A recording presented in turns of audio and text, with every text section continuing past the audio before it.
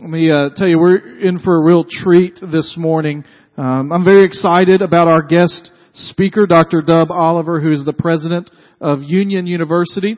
And Dr. Oliver has been the president of Union University now for a little over a year, or about a year and a half. And I could give you lots of his background. I'll give you a little bit of that. He's got what you would expect for somebody that's a president of a university. He's got lots of academic credentials with degrees. He has his PhD from Texas A&M University, and he has also served in lots of capacities in higher education at Baylor University. Before coming to Union, he was president of East Texas Baptist University. But he's also worked, and what I love about Dr. Oliver, and talked about this in the first service, is he's worked kind of in real life jobs, not just academic world jobs. And so, for instance, while he was in Texas in Fort Worth, he taught third grade at one point. Not many college presidents have taught third grade, but he taught third grade. He pastored bivocationally. He'll tell you a little bit about that in a moment. He served in the Air Force. He's done other things besides just be an academic world and kind of risen the ranks. But he is the president of Union University, and I met Dr. Oliver a little over a year ago at the Southern Baptist Convention, and I was on campus as a student. Most of you in this room know how much Union means to me. If you've been around at all, if not, I'll be glad to talk to you about that. Tell you all about it, right? If you got any, I talk to our high school students. I start putting the pressure on somewhere around 9th grade, for them about Union. And so, I love Union. Union is a place that I would not be the person I am today without it. It was at Union that I was free to kind of discover who I am and what I believed in a environment that wasn't going to attack my faith. It challenged my faith. It didn't attack my faith. It didn't cause me to run in a different direction. It didn't ridicule me for my faith, but it allowed me to ask the questions that a 18, 19, 20-year-old needs to ask in a safe kind of environment to ask those questions. I met Susan at Union. We're both graduates, and give praise to God for that. My life would be completely different without Union University. And I still remember I was determined when I was a junior in high school, I was not going to Union. I was not. It was too close to home. I didn't want to go to Union. I wanted to get away. I wanted to go away somewhere. So I made a list of schools I was going to visit, and my mom made me put Union on there. And I said, all right, okay, I'll visit. I met with a woman in our church. I got partnered with a senior adult prayer partner in our church. And her name was Miss Sally Orr. Now, some of you, I guess most of you don't know, Miss Sally Orr was married to Dr. Robert Orr, who had been the pastor of my home church for 25 years. And then it retired 20 years before this moment. And she prayed, and she said, where are you going to school? And I said, well, I'm going to Carson Newman or Sanford or somewhere in Tennessee. And she said, no, you're not. You're going to Union. I said, well, that's not really on my list. She says, it is now. I'm going to pray you into Union. That's where you're going. And my mom, when I went home and told her that, she says, you're going to Union. It's Miss Sally's praying. You're going to Union. I'm so thankful for what God. So I hold Union University very dear. And when the transition happened, I prayed deeply about what was happening at Union. And I'm convinced today, more so even than I first met Dr. Oliver, that he is the exact right person for the job at Union University. Dr. Oliver is a leader when it comes to issues of religious freedom. He's had to take a stand with Union that you can go online and read about with the Supreme Court decision from this summer. A stance that Union had to take, which wasn't necessarily popular in some places, but was the right decision for the reasons that he outlined in the time that he made the decision. I'm privy because I teach at the Hendersonville campus of Union. I get faculty emails. And I'm encouraged always in the way that he leads through that, even in that method, even though I'm not on the campus at Jackson. But he's just a man of God who seeks to do what God wants him to do at this time. This past week, I was on the beach with my father-in-law, who also is a Union graduate and strong supporter of Union for many, many years. And he said to me, we were sitting there talking, he said, I have no doubt. He said, God has always seemed to bring to Union University the right man at the right time. I have no doubt that Dr. Dub Oliver is the exact right person for such a time as this. And so I'm excited for you to hear from him today. He's going to bring a message to you. Would you welcome Dr. Oliver as he comes and speaks to us today?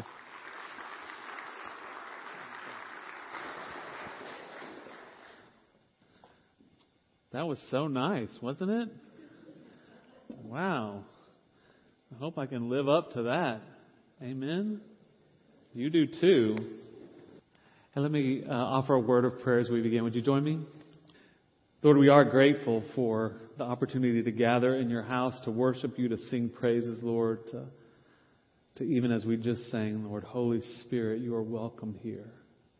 Come flood this place and fill the atmosphere, Lord. We want you to move on us, move in us. Indeed, as Lyle has prayed, that our hearts would be open to the message that you have for us, Lord. And now may the words of my mouth and the meditation of my heart be pleasing in your sight, O Lord, my rock and my redeemer. This is our prayer in Jesus' name. And all God's people said, Amen. If you have your Bibles, please open them or turn them on and get to Matthew chapter 14, the Gospel of Matthew chapter 14. I'd just like to ask you, when you get to Matthew chapter 14, if you would just stand in honor of God's Word where you are. That way I'll know everybody is with me, with us, ready to go. Okay, so we're going to in Matthew 14, a passage that is, I'm confident, familiar to most, if not all of you, a passage maybe that you've seen or read or heard many times, but I pray that God will give us a fresh understanding of it this morning. Matthew chapter 14, beginning in verse 13. Hear the word of God for the people of God this Lord's day. When Jesus heard what had happened, by the way, what had happened was that Herod had John the Baptist beheaded. When Jesus heard what had happened, he withdrew by boat privately to a solitary place. Hearing of this, the crowds followed him on foot from the towns. When Jesus landed and saw a large crowd, he had compassion on them and healed their sick. As evening approached, the disciples came to him and said, "This is a remote place and it's already getting late. Send the crowds away so they can go to the villages and buy themselves some food." Jesus replied, "They do not need to go away. You give them something to eat." "We have here only 5 loaves of bread and 2 fish," they answered. "Bring them here to me," Jesus said. And he directed the people to sit down on the grass. Taking the 5 loaves and the 2 fish and looking up to heaven, he gave thanks and broke the loaves. Then he gave them to the disciples, and the disciples gave them to the people. They all ate and were satisfied. And the disciples picked up 12 basketfuls of broken pieces that were left over. The number of those who ate was about 5,000 men, besides women and children. And now may God add his blessing to the reading and hearing of his word. You may be seated. I am grateful to be here. Thanks very much to Lyle for the opportunity to be with you, to share with you this morning in service. And on behalf of all of us at Union, let me express my appreciation to you as members of this church for your faithful support of Union through the years, for your prayers for us. I want to encourage you to do that, to continue to pray for Union, for some of you attending Union. I know we have some Union alums here today. We're very grateful for that. We have some Union students who are here today, which we're super grateful for that. And I hope we have some future Union students who are here today. A lot of folks who've sent their kids to Union and grandkids to Union. We are grateful. And all of you as part of First Baptist Church Goodlettsville, support Union's mission through your gifts to the cooperative program. All of the gifts to the Tennessee Baptist Convention Cooperative Program, a portion of that comes to Union for us to carry on our mission of Christ-centered higher education here in Tennessee, and we are deeply, deeply grateful for that. And I just want to encourage you, thankful for all of it. Would love to have more students at Union, sending more people, referring people to Union, saying a good word about Union, giving to Union. All of that is wonderful, but the most important thing you can do for us is to pray for us. And I just want to ask you to covenant to pray for Union. Pray for our students, pray for our faculty, pray for our staff, even pray for the president. The Spirit calls on you to do so. Lord knows he needs it. Come on, yeah. I've been encouraging people as I've been traveling around Tennessee over the last year and a half that just to sort of do it this way. If you're driving down the street, on the interstate, wherever, and you see a Union bumper sticker or a Union mom sticker or a Union license plate, something on the back of a car that says Union, take that as a prompting from the Spirit to pray for Union. Just stop right then and pray for Union. Or if you open up the newspaper and you read a story about Union, take that as a prompting to pray for Union. Or you're reading a magazine, same thing. Or if you're watching the television set and something comes on about Union, just take that as a prompting to pray for Union. And If you don't know what to pray, pray with us what we're praying this year. We're praying a verse of Scripture together this year. We're praying Joshua 1:9, Joshua chapter 1, verse 9, which reminds us, be strong and courageous. Do not be frightened and do not be dismayed, for the Lord your God is with you wherever you go. Joshua 1:9. Just encourage you. Pray that we would know the truth of that Scripture. Pray that we would live that Scripture faithfully as we go about our work. But I really would encourage you, hope you will, and ask you to pray for you. And this is a challenging time in our country in higher education, particularly in Christian higher education. And just to be very straightforward with you, there are people who would rather see institutions like Union disappear, just go away. Because we lift high the banner of the Lord Jesus Christ, there are people who are opposed to us for that very reason. And so we need your prayers. We need you to faithfully support us, to intercede on our behalf, and we're asking you to do that. Mark Knoll, in his recent book, Jesus Christ and the Life of the Mind, reminds us the greatest hope for Christian learning in our age or in any age lies not primarily in heightened activity, in better funding, or in strategizing for the task at hand, though all these matters play an important part. Rather, the great hope for Christian learning is to delve deeper into the Christian faith itself. And going deeper into the Christian faith means, in the end, learning more of Jesus Christ. I think this describes us well at Union. You see, we hope for and pray for and work for heightened activity. You know, we have a campus in Jackson, we have a campus in Germantown right outside of Memphis, and we have a campus here in Hendersonville, right across the interstate from you. And that's part of our heightened activity, new programs all the time that we're trying to start so that we can be of service and we can attract more students. And we hope for and pray for better funding at Union, that people will see what we do and want Christ-centered higher education made available for more students and support us in our work. And I want to assure you, as a leader at Union, all of us are strategizing for the task at hand, trying to figure out how we can do more effectively what God has called us to do. But more than all of that, more than heightened activity, more than better funding, more than strategizing for the task at hand, what we want is we want to know Jesus. And we want to make Jesus known. That's who we are at Union University. We want to know Jesus and make Him known. Now, Brother Lyle mentioned that I was a teacher. I taught third grade. I know y'all are shocked about that. Got my start in education in third grade. God really made me to be a teacher. He made me to be an educator. That's the gifting that He's given me. And I love teaching. I had an opportunity to teach when I was at Texas A&M University, where I got had my first professional position in higher education. And then for the 17 years I was at Baylor, I taught the whole time that I was there. And then when I was at East Texas Baptist University, I had the chance to teach. And even when I was interviewing with the search committee and the board of trustees at Union, I said, look, I'm a teacher, I'm an educator, I have to teach, and so I want that to be something that you understand about me. And they're like, that's fine, you can teach all you want, all you can.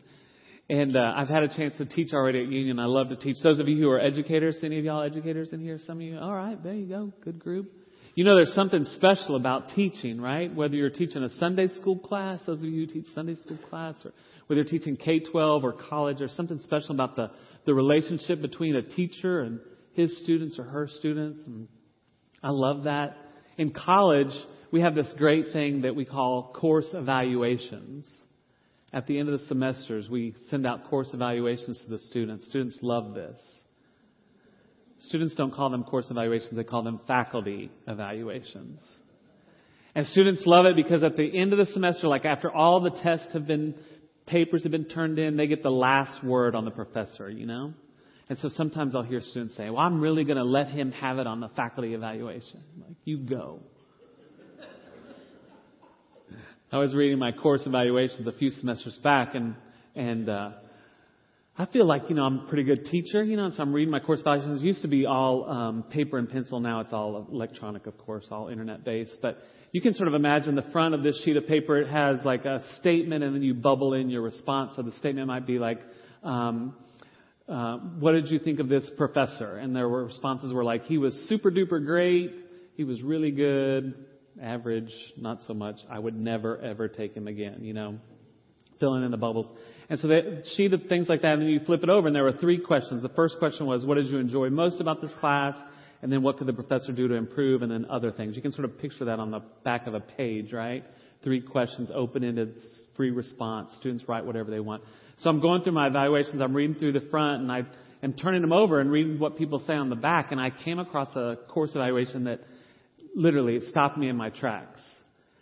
Because a student had written on this course evaluation, if I only had an hour left to live, I'd want to spend it in Dr. Oliver's class. I know, right? Wow. I was like, wow. Did I just read that right? And like immediately, sort of the pride welled up in me. It's like, I thought I was good, but I'm really good, This is awesome. In fact, I'm going to take it to the dean right now so he can read it, I can remind him how lucky he is to have me teaching. And then I finished reading the statement. It started, if I only had an hour left to live, I'd want to live it in Dr. Oliver's class because every minute in his class feels like a year in real life. Oh well. Easy come, easy go. I look forward to the next 25 years with you. Some of you will get that in a second. Listen, I know you're busy. I know that there's a lot of things going on. And even today, I know you, like I did, drove here today saying, Lord, I want to hear a message from you. I want to meet with you, Lord. We're going into the house of the Lord. You had some sense of that. And even as you come in here sort of desiring to hear what the Lord has for you, there are so many things that are competing for your attention, things that are left to do today, things maybe that are waiting for work at you tomorrow, things that are troubling your spirit, maybe even the Titans game, I don't know. Maybe there's stuff that's on your mind, right? And so I want, just in our time together, I want to try to focus your attention. I want to try to get us together in 3 simple things. I want to do 3 simple things in the time that we have left. I want to share 1 verse of Scripture with you. I want to tell you 1 story, and I want to ask you 1 question. Just 3 things really quickly. 1 verse of Scripture, 1 story, and 1 question. Now, some of the students at Union, if you were to ask them, does Dr. Dubb always speak this way? They'd be like, yeah, he does a lot. And I do because I know this. I know that in the time we have left this morning, you can memorize 1 verse of Scripture. You can memorize 1 verse of Scripture. And if you do nothing else today but memorize 1 verse of Scripture, that'd be incredibly valuable to you. You didn't have to look it up in your Bible. You didn't have to go on Bible Gateway. You didn't have to call up your app or look through your phone. You just immediately call it from your mind to your heart or your heart to your mind. Wouldn't that be incredible? You can do that. You can memorize 1 verse of Scripture today, and I want to encourage you to do that. I know this. I know that Jesus used stories to help us understand the kingdom of God. Amen? Amen. Jesus used stories to help us understand the kingdom of God.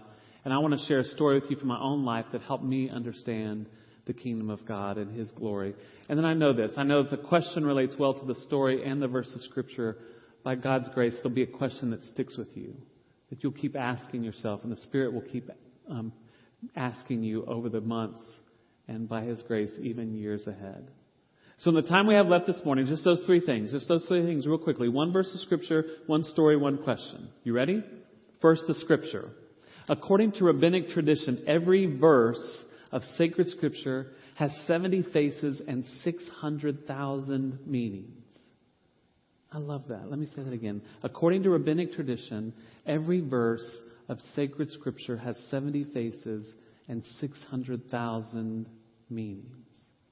Now, we're Baptists, so we say it different than the rabbis, right? We say it this way: God's Word is alive. God's Word is dynamic. God's Word is beautiful. God's Word is fresh. God's Word is holy. God's Word is righteous. Can I get an amen on any of this? Amen. God's Word is amazing. God's Word is glorious. God's Word is more beautiful than anything I've ever seen. Now, we have a daughter, and she's engaged recently, and she's got this diamond that this boy bought for her. Still thinking through that. And it's beautiful, and a diamond is light like that, right? 70 faces, 600,000 sparkles. God's Word is like that. I remember the first time I looked through a kaleidoscope. Do you remember the first time you looked through a kaleidoscope? Somebody put my little eye up to that telescopic end, and I looked through the end of it, and I saw at the end of the kaleidoscope all these beautiful shapes and colors. And I remember squealing with delight. I try not to squeal much anymore, It's not becoming of a president to squeal. And I remember thinking, wow, that's so beautiful. And whoever was holding that up to my eye turned the end of it somehow slightly. And the shapes began to change. And the colors began to change. And they kept turning it and on endlessly. It was beautiful. God's Word is that way. Amen? Endlessly beautiful. Endlessly glorious. If we'll but spend time in it. If we'll but spend time in it. Even the formula that the rabbis have, every verse of sacred scripture has 70 faces and 600,000 meanings. What that means is that you or I could spend 1,644 years plumbing the depths of what God has for us in but one verse of scripture. That's how valuable a treasure this is. Okay, already you say, what's the verse for today? The verse for today is Matthew 14:17. Which says, we have here only 5 loaves of bread and 2 fish, they answered. Matthew 14:17. We have here only 5 loaves of bread and 2 fish, they answered. Matthew 14:17. Just say it over and over in your mind. Even as I'm talking, Matthew 14:17. We have here only 5 loaves of bread and 2 fish, they answered. And by the time you walk out of the doors today, you'll have it memorized. You'll know anytime somebody says the feeding of the 5,000, you can say Matthew 14 and go to verse 17 and know exactly where that is. Matthew 14:17, we have here only 5 loaves of bread and 2 fish, they answer. One of the challenges of reading God's Word is that the words appear as black and white on a page. Now, some of you have red letter edition Bibles, right? And so Jesus' words are in red. But the most we have are black and white and red letters on a page. And so we read it as, we have here only 5 loaves of bread and 2 fish, they answered. But probably it sounded something more like, well, Jesus, as a matter of fact, we have here only 5 loaves of bread and 2 fish. They kind of probably had a little tone to them, right? And what we don't see in the Bible is we don't see the action that was happening, right? Because the action was probably that the disciples were, like your teenage children, rolling their eyes. Any of you have teenagers? Yeah, those hands went up fast. You know exactly what I mean by those eyes rolling, right? Students, you're like, I never roll my eyes. Nope, don't ever do that. Your parents are like, oh, yes, you do. Right? They had, after all, the disciples that has urged Jesus to send them away, right? Jesus, send these people away. Let them go into the towns. It's getting late. Let them go into the villages. Let them get themselves to something to eat. Jesus says, they don't need to go away. You give them something to eat. Oh, really? Us? We have here 5 loaves of bread and 2 fish. Come on, man. Oh, Jesus.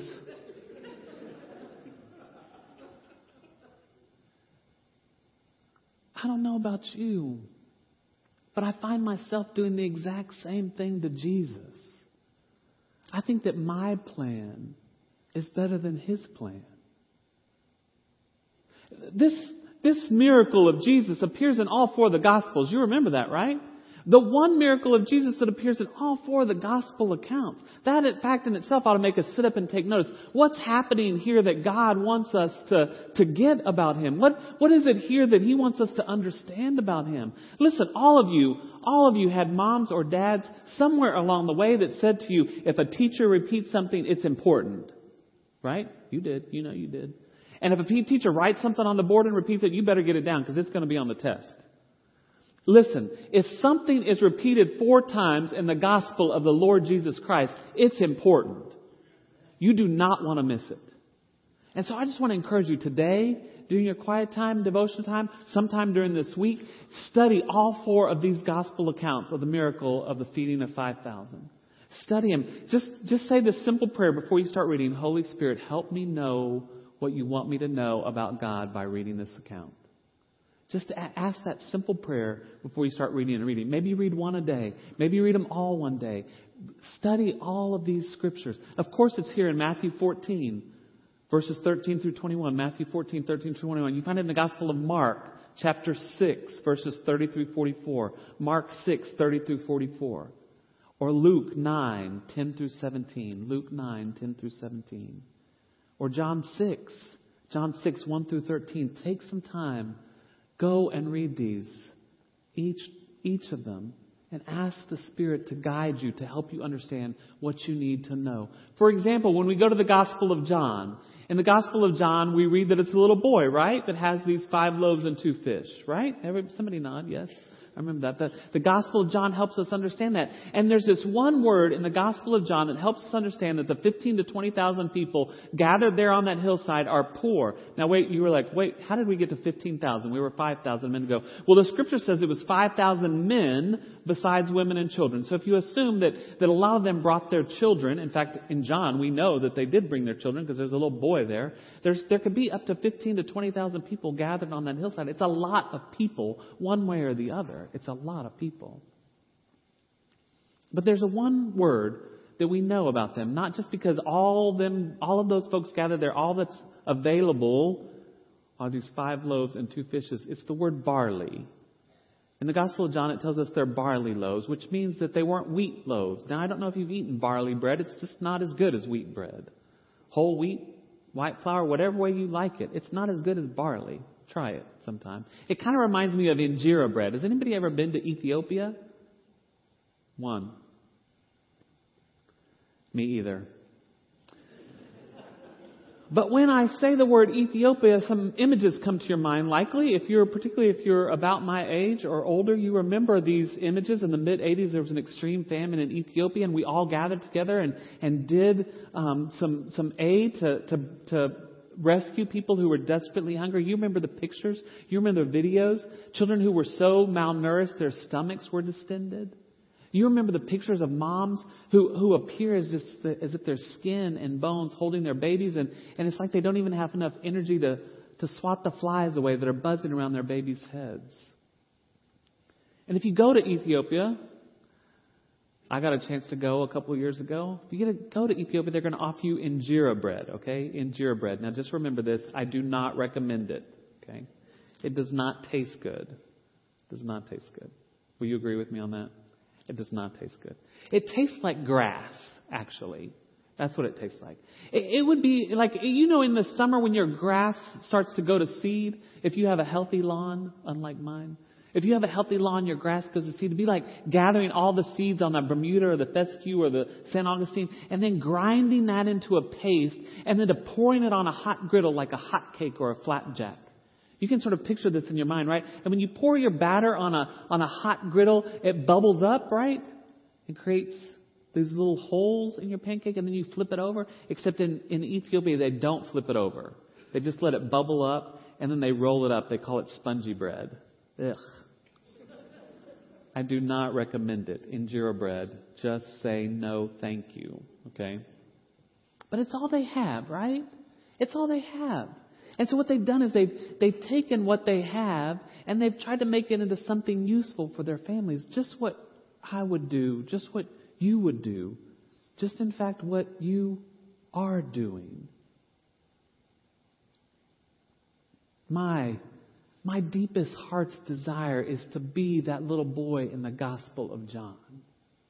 Maybe it's your deepest heart's desire today too. To say, here, Jesus, take it. Take it. I know it's not worth much. Just take it and use it however you can. We have here only 5 loaves of bread and 2 fish, they answered. Matthew 14:17. So you have the scripture. Now let me share a story with you. Sometimes when I'm introduced, Brother Lyle introduced me today, that people will say that I was a bivocational pastor. Pastored a Canaan Baptist Church in Crawford, Texas. And when people read that or hear that, sometimes a question forms in their mind that they want to ask me. And so after a speaking engagement or preaching, sometimes people will say, hey, Dr. Dub, I understand that you were a pastor of a church in Crawford, Texas. Like, yes, Canaan Baptist Church in Crawford, Texas. Crawford, Texas. Yes, Crawford, Texas. The Western White House, that Crawford? Yes, the very same one, that Crawford, Texas. I'm just wondering, then they'll say, did George Bush ever come to your church? And the answer is yes, he did. And that's the story I want to tell you this morning. The story actually begins on Tuesday, March 31st, 2009. Tuesday, March 31st, 2009. I don't know if you remember what you were doing Tuesday, March 31st, 2009. You're like, brother, I'm trying to remember what I did yesterday. On Tuesday, March 31st, 2009, I was watching my television set in my living room in Waco, Texas, live on ESPN from Madison Square Garden. The Baylor Bears were playing the San Diego State Aztecs in the semifinals of the Men's National Invitational Basketball Tournament. And I was fired up. So excited. Now, all of you basketball purists out there are like, Dub, you are awfully excited about something that doesn't matter much. You just told me that Baylor was in the Final Four of the NIT, and everybody knows that the real dance is the NCAA. The NIT, all they're trying to figure out is who's the 69th best team in the country. Okay. But if you'll remember, in the summer of 2003, one Baylor basketball player murdered another Baylor basketball player. And the head coach tried to cover it all up by saying the dead player was a drug dealer. It was the most awful, darkest thing I've ever experienced in my life. And I was right in the middle of all of that. And it was terrible. And when Scott Drew, the head basketball coach at Baylor, came to Baylor in August of 2003, all of the players had left. We had released them from their scholarship. All but 2 had left the university. So we had 2 people on our team. And Scott Drew that fall went to the intramural basketball courts at Baylor and pulled people off the intramural basketball courts to play for Baylor that year. We won 2 games. We played high schools. You know what I'm saying? It was bad. And to go from that point, the lowest of the low in 2003, to the Final Four of the men's NIT in just 6 years was a huge accomplishment. So you can kind of understand why we were excited, right? Okay, so there we go. So I'm watching this on the TV. My wife, Susie, was up in New York with the team. She was in charge of the cheerleaders, so she had traveled up there. And she's texting us from the game saying, you guys got to come up here for the game. Baylor's winning at halftime. So I get online and I start checking for airline fares to go to New York City for the final game. But I didn't purchase my tickets because everybody knows if you buy a ticket before your team wins, you jinx them and they lose. The clock ticked down. The buzzer went off. Baylor won 76-62. Purchase. We're going to New York City. Well, the next day was Wednesday, April 1st, and then the game was actually on Thursday, April 2nd. So we got up Thursday, April 2nd, really early, because I'm cheap. This isn't in my bio, but it is nonetheless true. I'm cheap. I don't like to spend money, and it's cheaper if you fly early in the morning and you stop multiple times along the way. So Callie and I, our daughter, got up at something like 3 o'clock in the morning to drive to Dallas, to fly to Houston, to fly to New York, because that's the cheapest way to do it. We get up there, catch up with the team there, at Madison Square Garden. So much basketball history, so exciting. We're literally on the end line of the court cheering our team on. Baylor's playing Penn State in the championship. I mean, it was so exciting. And we lost 69-63. Bummer, yeah. The story would have been a little better if we'd have won, but we lost. And you know how it is in a tournament. You lose, you go home. So Friday morning comes and the team has to fly home, and Susie's flying with the team, so she flies home. And just in case any of you out there are cheap, airline fares are cheaper if you stay over Friday night. Just a word to the wise. So Callie and I had an extra night in New York, which was fine because we had good dad-daughter time and went to see a Broadway show and got to see all the stuff. And so we returned home on Saturday. I don't remember what time our flight was. I know this. I know we pulled into our driveway about 12:30 in the morning. Now it's Sunday, April 5th, 2009, which, by the way, was Palm Sunday. And we were exhausted from our week, so we go in and crash. Wake up a few hours later, and I say to Susie, my wife, I was like, babe, you're going to need to go ahead and go on to church because my sermon's not quite ready, and I need to do a little more work on it, and you and Callie go ahead and go on. Now, I know Lyle would never do this to you all. Never. Lyle, never. But my sermon, it was Sunday morning, my sermon wasn't done. It was like half-baked. Half-baked sermons are not good sermons, So anyway, so I stay there at the house. Callie and Susie go on to church. I finish up the sermon, jump in the shower, get out of the shower, and on my phone is a voicemail, which is really weird because everybody knows where I am on Sunday morning. I'm in church, so nobody calls me. And so I listen immediately to the voicemail. It's our daughter, Callie.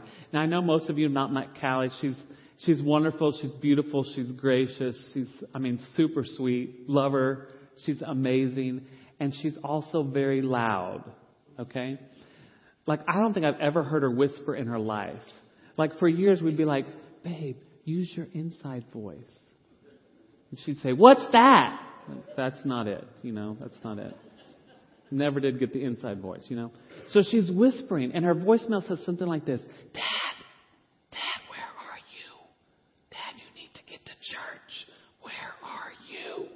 Click. Now that's odd. So I immediately call her back, and she answers the phone whispering, Dad. I'm like, Callie, what are you whispering about? I've never heard you whisper. It's wonderful, but what are you doing? She's like, Dad, the Secret Service is here. I think you know what that means. Click. I did, in fact, know what the Secret Service is here meant. It meant that the 43rd President of the United States of America was coming to church. And so I got dressed just as fast as I could, and I hop into the car, and I drive out to Canaan, and my conversation with the Lord goes something like this. Seriously?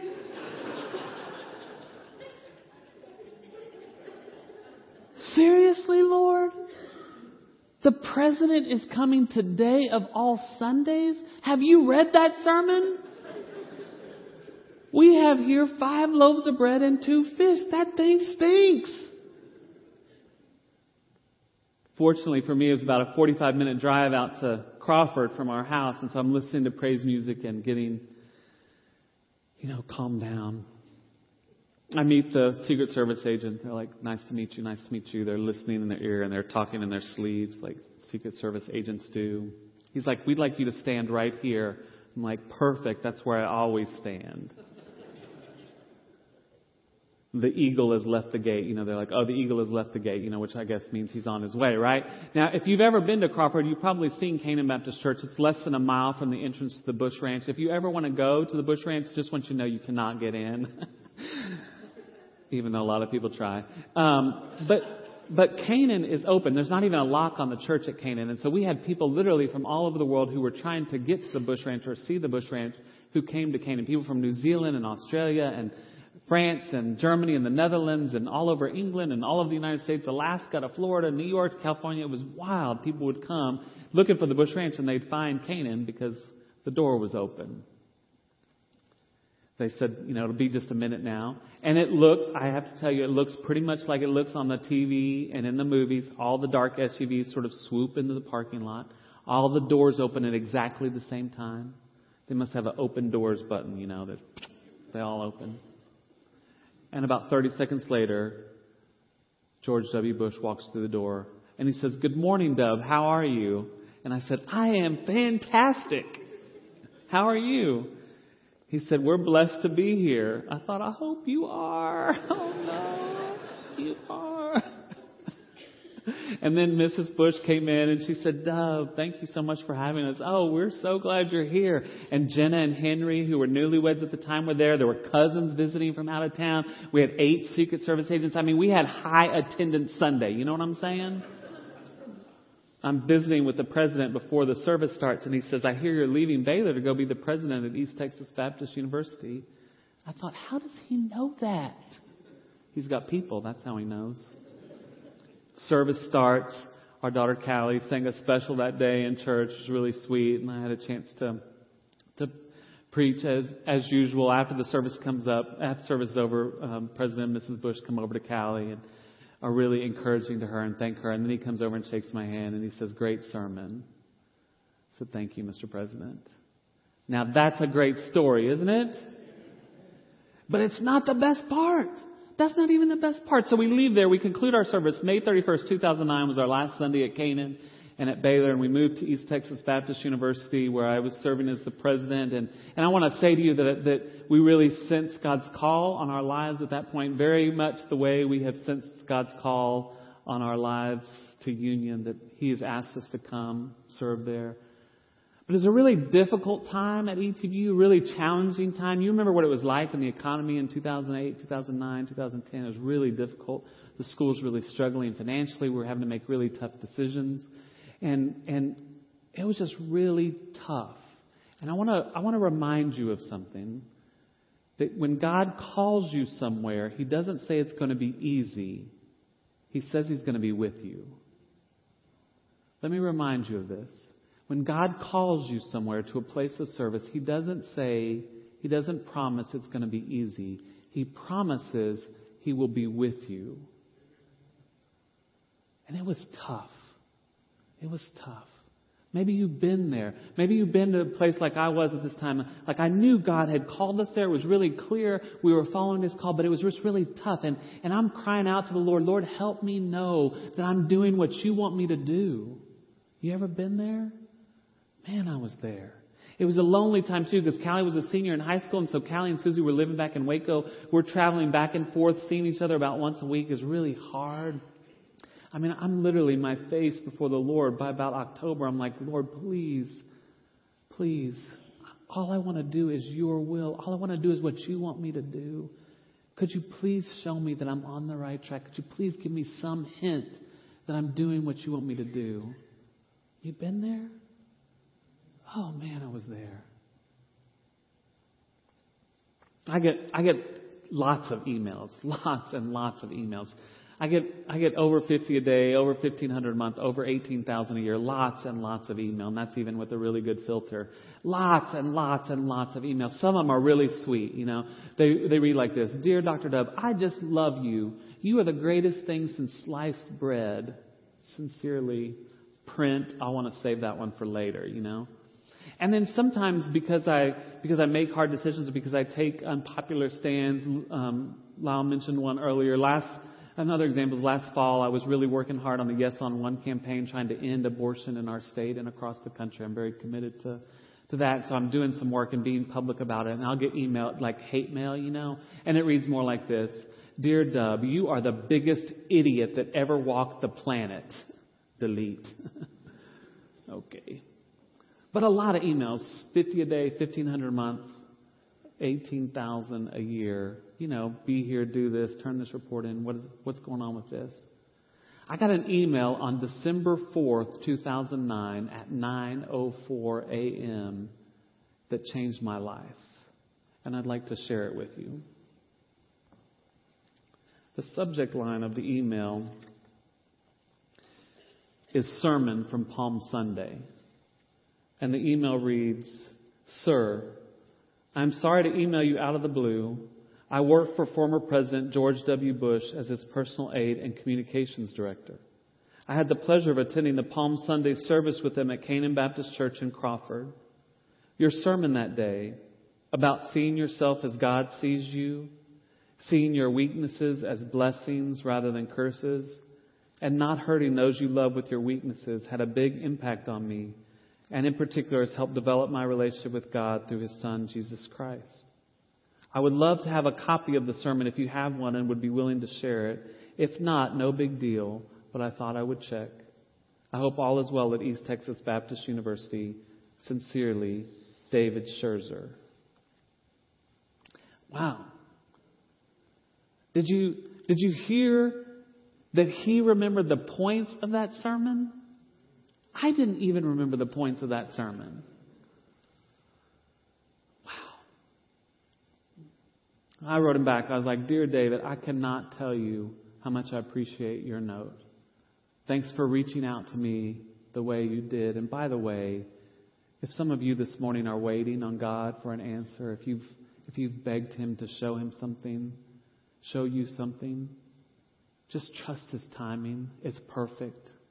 I told David, it's like your note came at the perfect timing. God is that way. Amen. And I found a copy of the sermon and I attached it. I said, here's a copy of the sermon from that Sunday. Glad it was meaningful to you then. I hope it's meaningful to you in this format as well.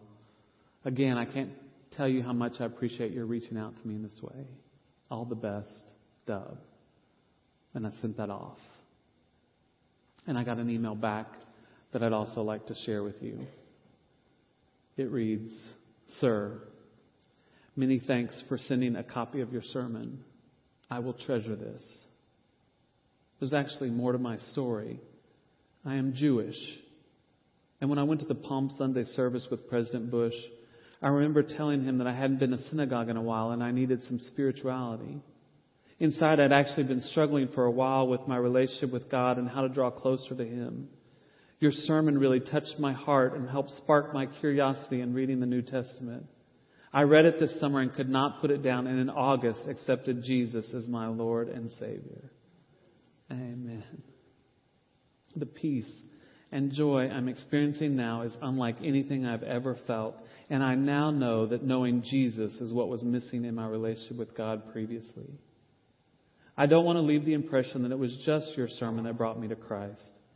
I'm surrounded by many incredible Christian influences, including President Bush and my wonderful fiancée, Amanda. But it did have a major impact on me. Just thought you'd like to know. Blessings, David. It's still just so overwhelming. We have here only 5 loaves of bread and 2 fish, they answered. Matthew 14:17. So you have the scripture. And I've shared a story with you. So that just leaves the question. You've probably already figured it out, but the question is this. Will you offer what you have? Will you offer what you have, even if you think it's not worth much? Will you offer what you have to Jesus and let Him take it and bless it and multiply it and use it in ways that you cannot even imagine or fathom? I believe that Jesus is saying the exact same thing to every person gathered in this room this morning that He said to His disciples there on that hillside 2,000 years ago. It's recorded in verse 18. Jesus said, "Bring what you have here to me. Bring what you have here to me." Hear Jesus say it to you. Bring what you have here to me. The question is, will you? Let's pray together. Jesus, we do love you. We love you, Jesus, and we thank you, Jesus, for who you are, for what you have done, what you are doing, what you will do in our lives, Jesus. Jesus, you know our hearts, you know our lives, you know everything about us. And so, Jesus, you know that there are times when we withhold things because we think they're not worth much. So, Jesus, we confess. Lord Jesus, I confess that I don't want to live that way. I want to give it all to you, Jesus, and let you take it and bless it and multiply it and use it, Lord. Use it in ways that I don't understand, I can't comprehend, Lord, for your glory, for the glory of our Father in heaven. Jesus, give us the power of your Spirit that we might indeed give everything we have to you. This is our prayer in your powerful and holy name. Amen.